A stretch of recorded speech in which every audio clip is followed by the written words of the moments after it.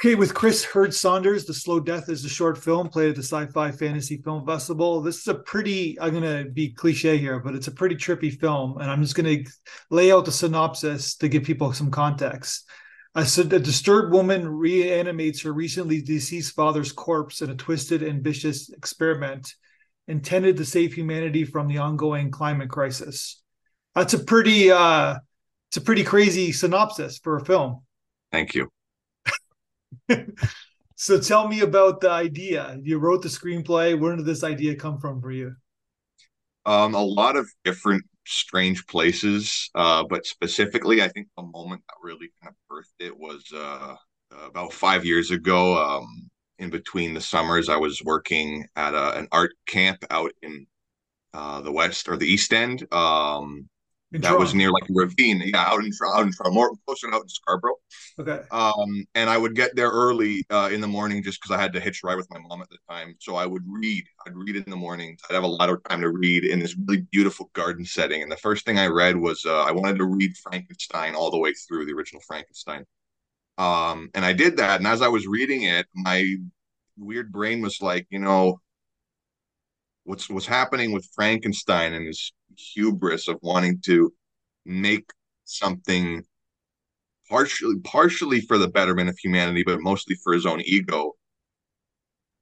I personally found some parallels between that and what was looming on the horizon to come and kill all these beautiful plants and trees that were around me, which was of course climate change and the same mentality that a lot of the corporations and individuals have in terms of is what you're doing the best thing for everyone, or is it really the best thing for you and your and then from that it just kind of kept going in my mind. And it was weird. I had originally thought it maybe it would just be a feature, and then I really wanted to make something. I just had been a while since I made a film. So through hell and high water, I managed to take this really kind of amorphous concept and Yeah. fine tune and try and make it fit into a short format. And even then, it still feels like I made a try to fit a circle into a square peg in a lot of ways. But um, I think ultimately it turned out to be its own strange little creature, and I'm glad that I put it. I'm glad I'm proud of myself. I'm proud of my team, and I'm grateful to have So made something. basically, Frankenstein, the original Frankenstein, the Dr. Frankenstein kind of had like a little bit of a god complex, and he Yeah, was, and so that's what that was his. It was a narcissistic kind of enter, like he was doing it for himself in a lot of ways, and yeah, then, but your film, it's like it's sort of like you said, you're trying to bring back the dad from the yeah. dead Hmm. for kind of for humanity, I guess, right? There's like an altruistic kind of ambitious kind of reason for it, I guess. That's what Penny tells herself. Yeah, Yeah, and sure. Yeah. it's one of those things where I wanted people to look at Penny and think, on one hand, I understand why she's doing this, and this is really incredible. But on the other hand, the way she's going about doing this is really maybe not very healthy at all. It's almost like, in my opinion, maybe she could have, started with just plants and maybe just kind of talked to someone on the phone or reached out to people instead of, you know, right to her dad's body. But some people don't have that option.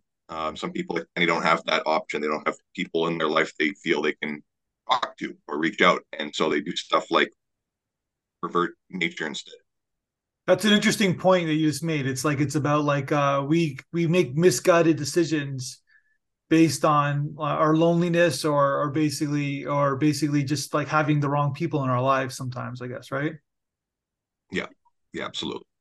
It's like that's kind of a deep kind of concept to it. So you when you remember when you first started writing the script, like because you've done short films in the past, right? Like you got few short films under your belt, and you kind of said in the blog interview that you kind of just did it because you want to like keep making movies. You want to keep, Yeah, you don't want to stop, right? You don't want to lose any momentum, I guess. yeah. For better for worse, this is what I want to do with my life.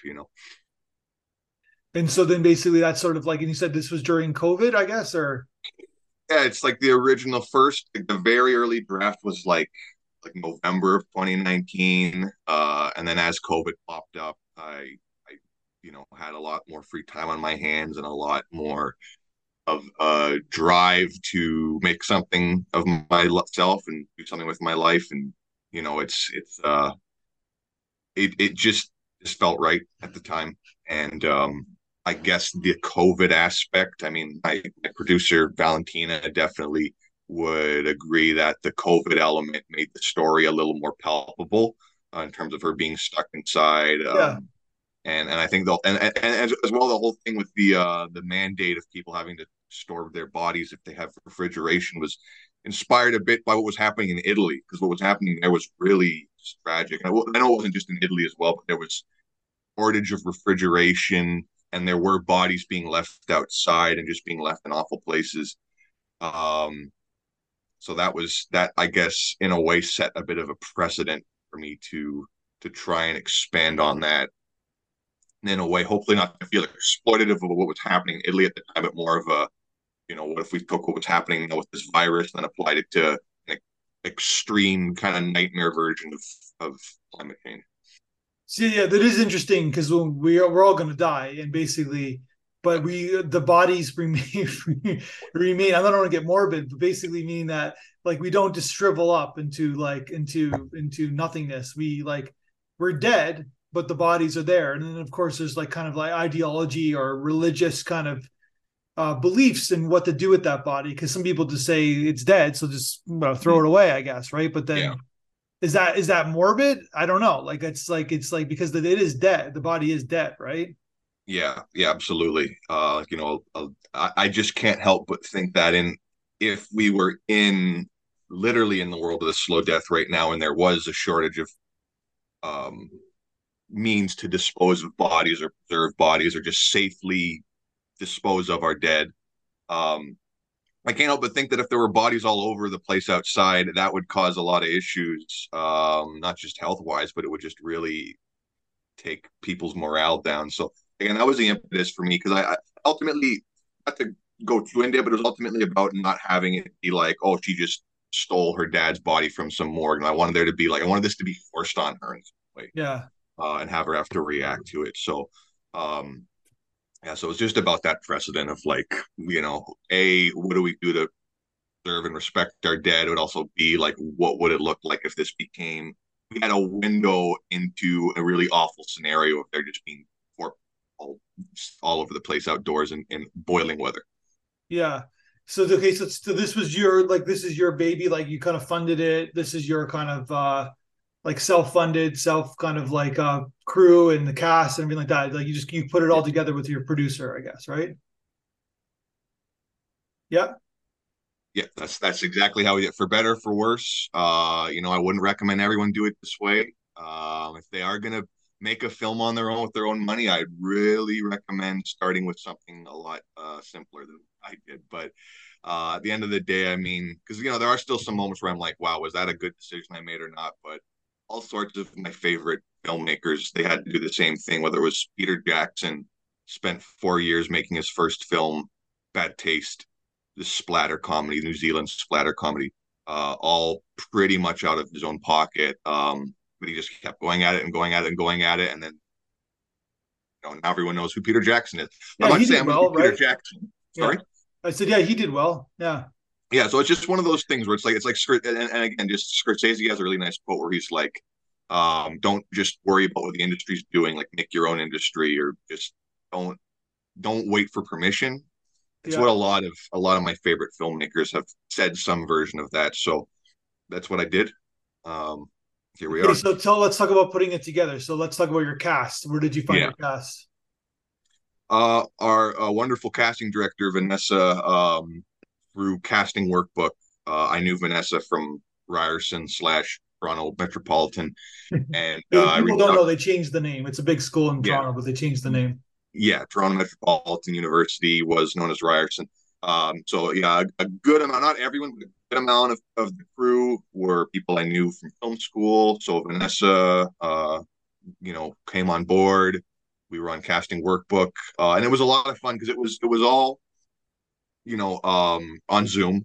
The Yeah. casting, this was in 2021, so it's still very COVID oriented. But that was just a lot of fun because it felt great to be able to interact with actors and learn from them and observe how they took direction during the interviews. Yeah. Because a lot, like I'm a pretty introverted person, hence why I'm usually behind the camera. So it was good to be interacting with, generally speaking, I think most actors are extroverts, or at least they present themselves that way. So it was just really interesting to get that dynamic of, you know, almost sort of proving to myself that I could do it, because I definitely, had some challenges learning how to really properly relax and work with actors when I was in film school. So being able to do that and I feel like I had a second chance was really, really rewarding. And so so then you would just these were non-union actors that you who auditioned casting Mm-hmm. workbook, Mm-hmm. and then they would just do you would do like a 10-minute audition on Zoom or something like that, or Yeah, yeah. So it was like it was pretty crazy, man. There was like, and I don't know if this is just because people were starving for work or because they really liked the script, but there were like 300 submissions for Penny and like a lot of submissions for the Mike the Mortician yeah, and of course a lot for the dad. So it was just about like picking, kind of going through. The first thing I went off was the look, like they have the look of how I was seeing Penny in my head, which was bit more a bit more of a younger look, yeah. bit more not as much of a mature of a look. So it was narrowing that down and then watching all their reels and all everything they had to present. So it was definitely a lot of work, and narrowing it down was tricky as well. But I think Lydia did a really great job, and she absolutely had the look. So that I'm glad that worked out.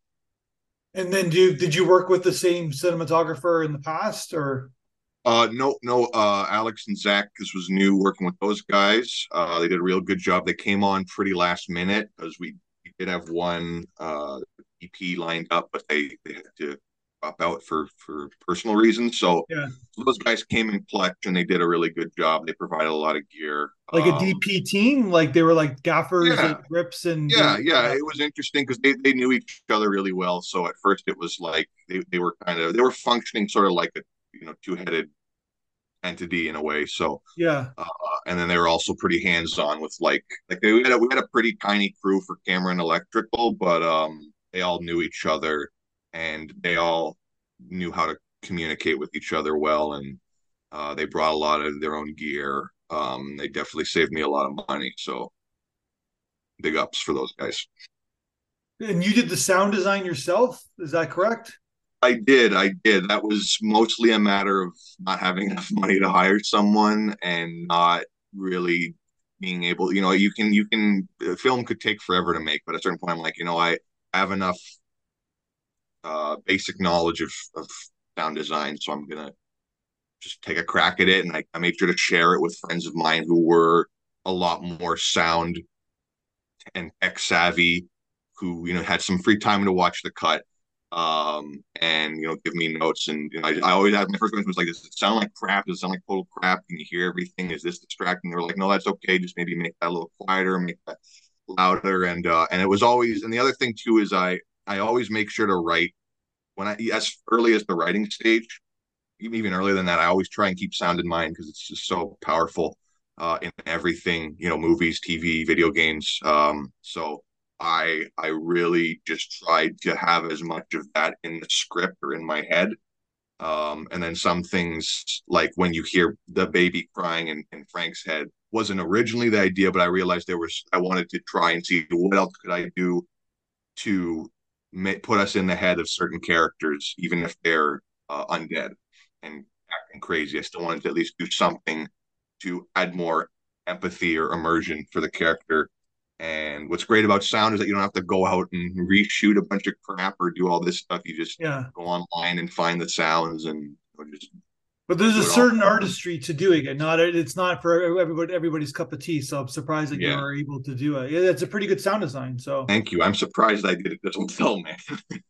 because it needs it, like in terms of like the because it's like we're like it's in terms of like the tone of the film. It's like it's pretty grounded in reality, but of course there's a obviously it's a fantasy kind of sci-fi Yeah. element to it. But you kind of grounded it Like this is a real, this is like a movie that could that that's in real life. You know what I'm trying to say? Like it's like a Yeah, so that sound design reflects on that. It's like you're not trying to be, you know, it's a fantasy film, but you're not being fantasy with the tone, I guess, right? yeah, absolutely, man. That's exactly what I was going for. So I appreciate you saying that. Yeah, so it's an interesting fine line, I guess. So it's like it's an interesting film. So you got the cast, and then you got the cinematographer guys, and then so you just where'd you shoot it? Did you shoot it in someone's home, your home? Yeah, so this was the almighty Valentina, my producer. Her father lives in Woodbridge in quite a nice home. So through her effort and her father Aquino and her stepmom Lori, made it all happen for us. We made sure to shoot as respectfully as we could and not mess up anything. Very, very nice house. They worked very hard to make it, and so we made sure that we were, doing the best we could. It was definitely a chaotic shoot, like a lot of these low budget shoots are, but we made sure to stay, respectful of the location and just really because it was pretty much like a dream place to shoot in terms of having the Yeah. pristine look of how I imagined the Galvinsons' home would be, and also having this ominous basement area, and like that's what really made it possible was that little area where the lab was. It was basically like a storage room in their basement where we could mess around a bit more down there because it wasn't as pristine. Just doing stuff in the living room slash kitchen area upstairs was a lot more like make sure it doesn't get too wet or this doesn't get stuffed or whatever. So it was definitely challenging, but it like I said, Valentina and her family really made it possible for us to have the film made when it was made the way it was made. So So I'm the really grateful for that. Woodbridge is part of Vaughan, I guess, right? Yeah, Like, because you yeah. kind of give tribute to Vaughan and Vaughan, Ontario, in the end, I guess, right? Yeah, because I figured like I was hoping I was like doing the land acknowledgement properly, but I figured like well it was shot in Vaughan, so I might as well I feel like the accurate thing to do is put the land acknowledgement for Vaughan. Yeah, and it was fun for me too because I'm in the upper beaches, so I got to hour and a half Uber ride out there and back to get to set. But that's what you do. You're in Scarborough, right? Yeah, I'm in a weird spot. I'm literally like right at like Scarborough and Toronto's like intersection, but where I'm situated, like address wise, counts as Scarborough. So I'm both. I remember, like, because I'm not going to say where you live, but basically, I Yeah. remember your neighborhood, and I got actually where Gerard is. I got a speeding ticket, literally like half a block away from where you live. Oh yeah, it's Gerard's wacky. Gerard's a Yeah, wacky street, and because it was like even my 50, own. and I was going like it was like I got accelerated because I used to do like this grocery store run. Yeah, So there was like there's one I think a grocery store where you live, and then I was going to a no frills, and I was going down Gerard, and then yeah. I got pulled. But that was like my last speeding ticket I ever got. So, Oh, that's so anyways, it was just like because I saw your address, and I'm like, I know yeah, this area. Yeah, yeah, yeah. It's the cops will get you, man, especially the on cops will get area. you. Yeah, But yeah, so then yeah, it is a pretty long way, right? It's like Toronto yeah, area, but it's still been a pretty big trek from where you live to Woodbridge.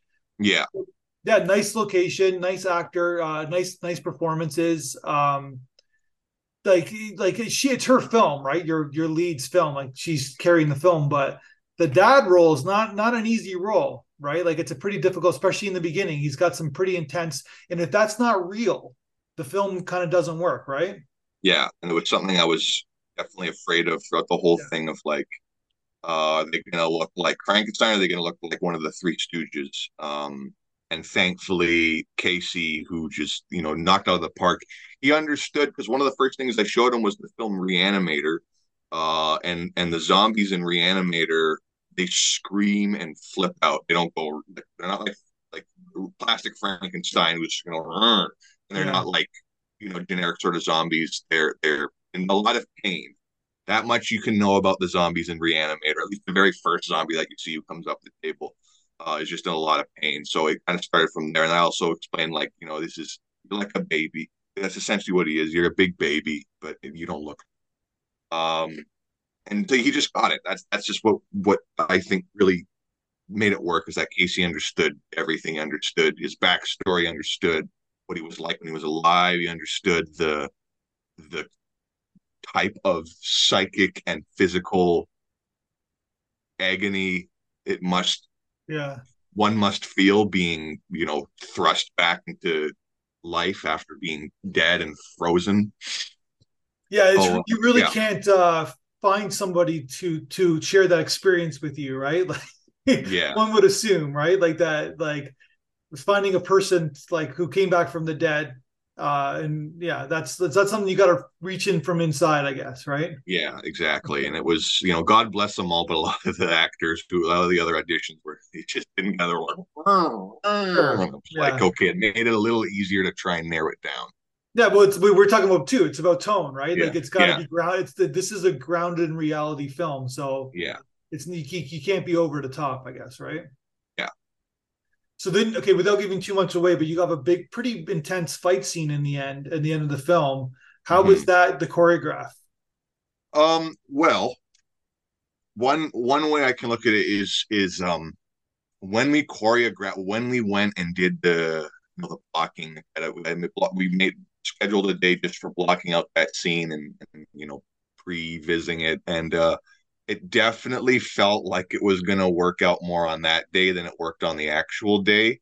But part of, because it was definitely like, all I'll say is that when it's a busy shoot and you're running low on time and money, some things just don't occur to you in the moment, or to anyone else on the crew. So I definitely would have tried to have had things maybe be a bit more smoother and not feel as coordinated. But I think what was able to save that was the editing of Emma, my editor, just being able to know exactly when to like cut enough off the tail of one of the takes of him about to move, so it just doesn't look like it's stitched together. And Casey, Casey's a really sweet guy and he's a big guy too, so he definitely made sure. I think his instinct was to not get too aggressive, especially with Lydia because she's a lot smaller, which was a really good considerate thing to do. But that was something that we also had to edit around, because there were some moments where it was like he was stopping short a bit. And again, I understood that if we had like way more time, we would have made it look a lot more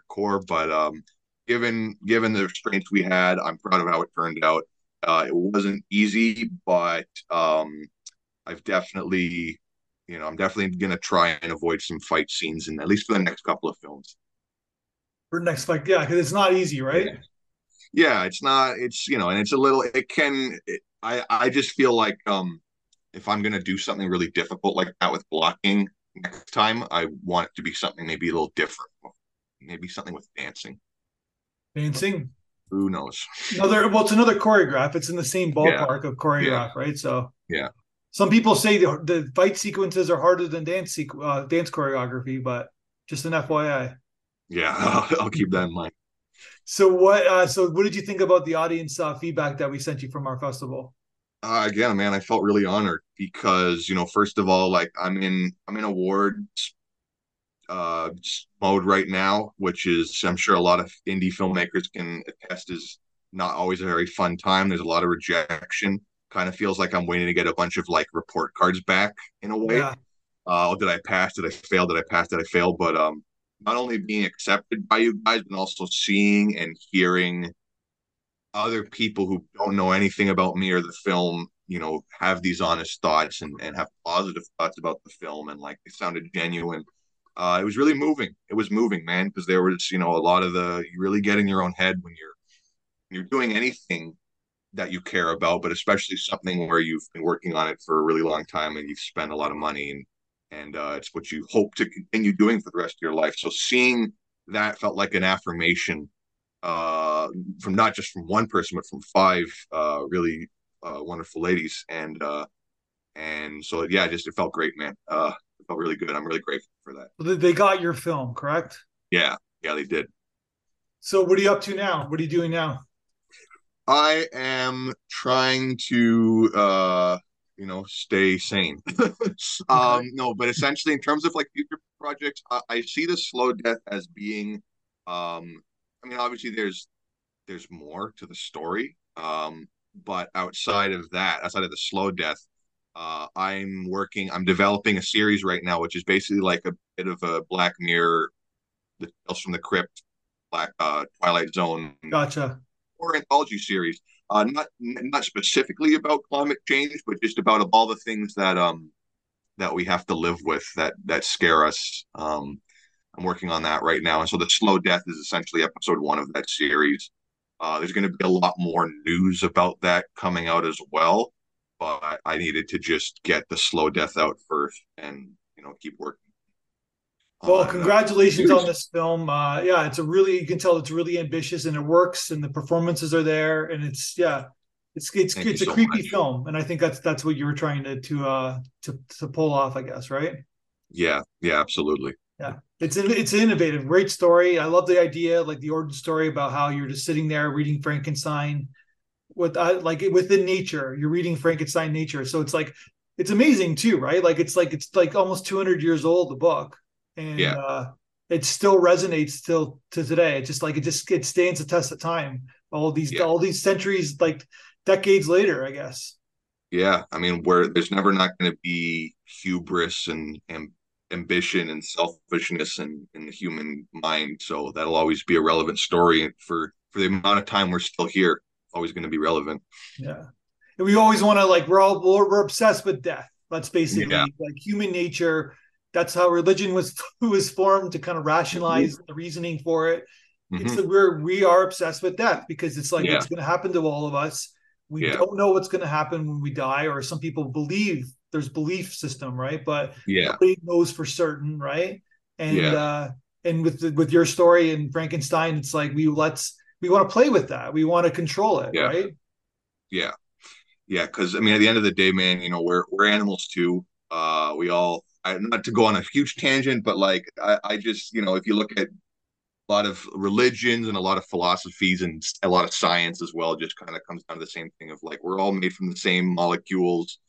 So I feel like, in my opinion, the best thing we can do is just be okay with whatever comes our way and okay with not knowing stuff and try and just be good and honest and true to ourselves and each other and the planet. Um, and then there's also the inverse of that, which is try and control everything and have an answer for everything, and then you end up like Penny and Frank. I don't want to end That's up a like that. paraphrased version of a Doors song. Oh yeah, That you just said, yeah. So basically, and I think it rings true forever, right? Like till until maybe one day we'll be so smart and so scientific, and we'll know what happens when we die. But yeah, for now, I guess we don't know anything. absolutely, man. I love the Doors too. I wish I could have had a Doors song in this film, but I would have. There you go. That's probably why you like them because it's that's their theme. They're talking about Yeah, life and death all the time, right? So, yeah, man. all right, man. Congratulations on the film, and let's talk again when you make your next film. We've been part of the anthology Absolutely. series. Thanks so much, man. And it was great to meet you, Michael. And enjoy the rest of your day. All right. 1, 2, 3, 4, 5, 6, 7, 8, schlemiel, schlemazel.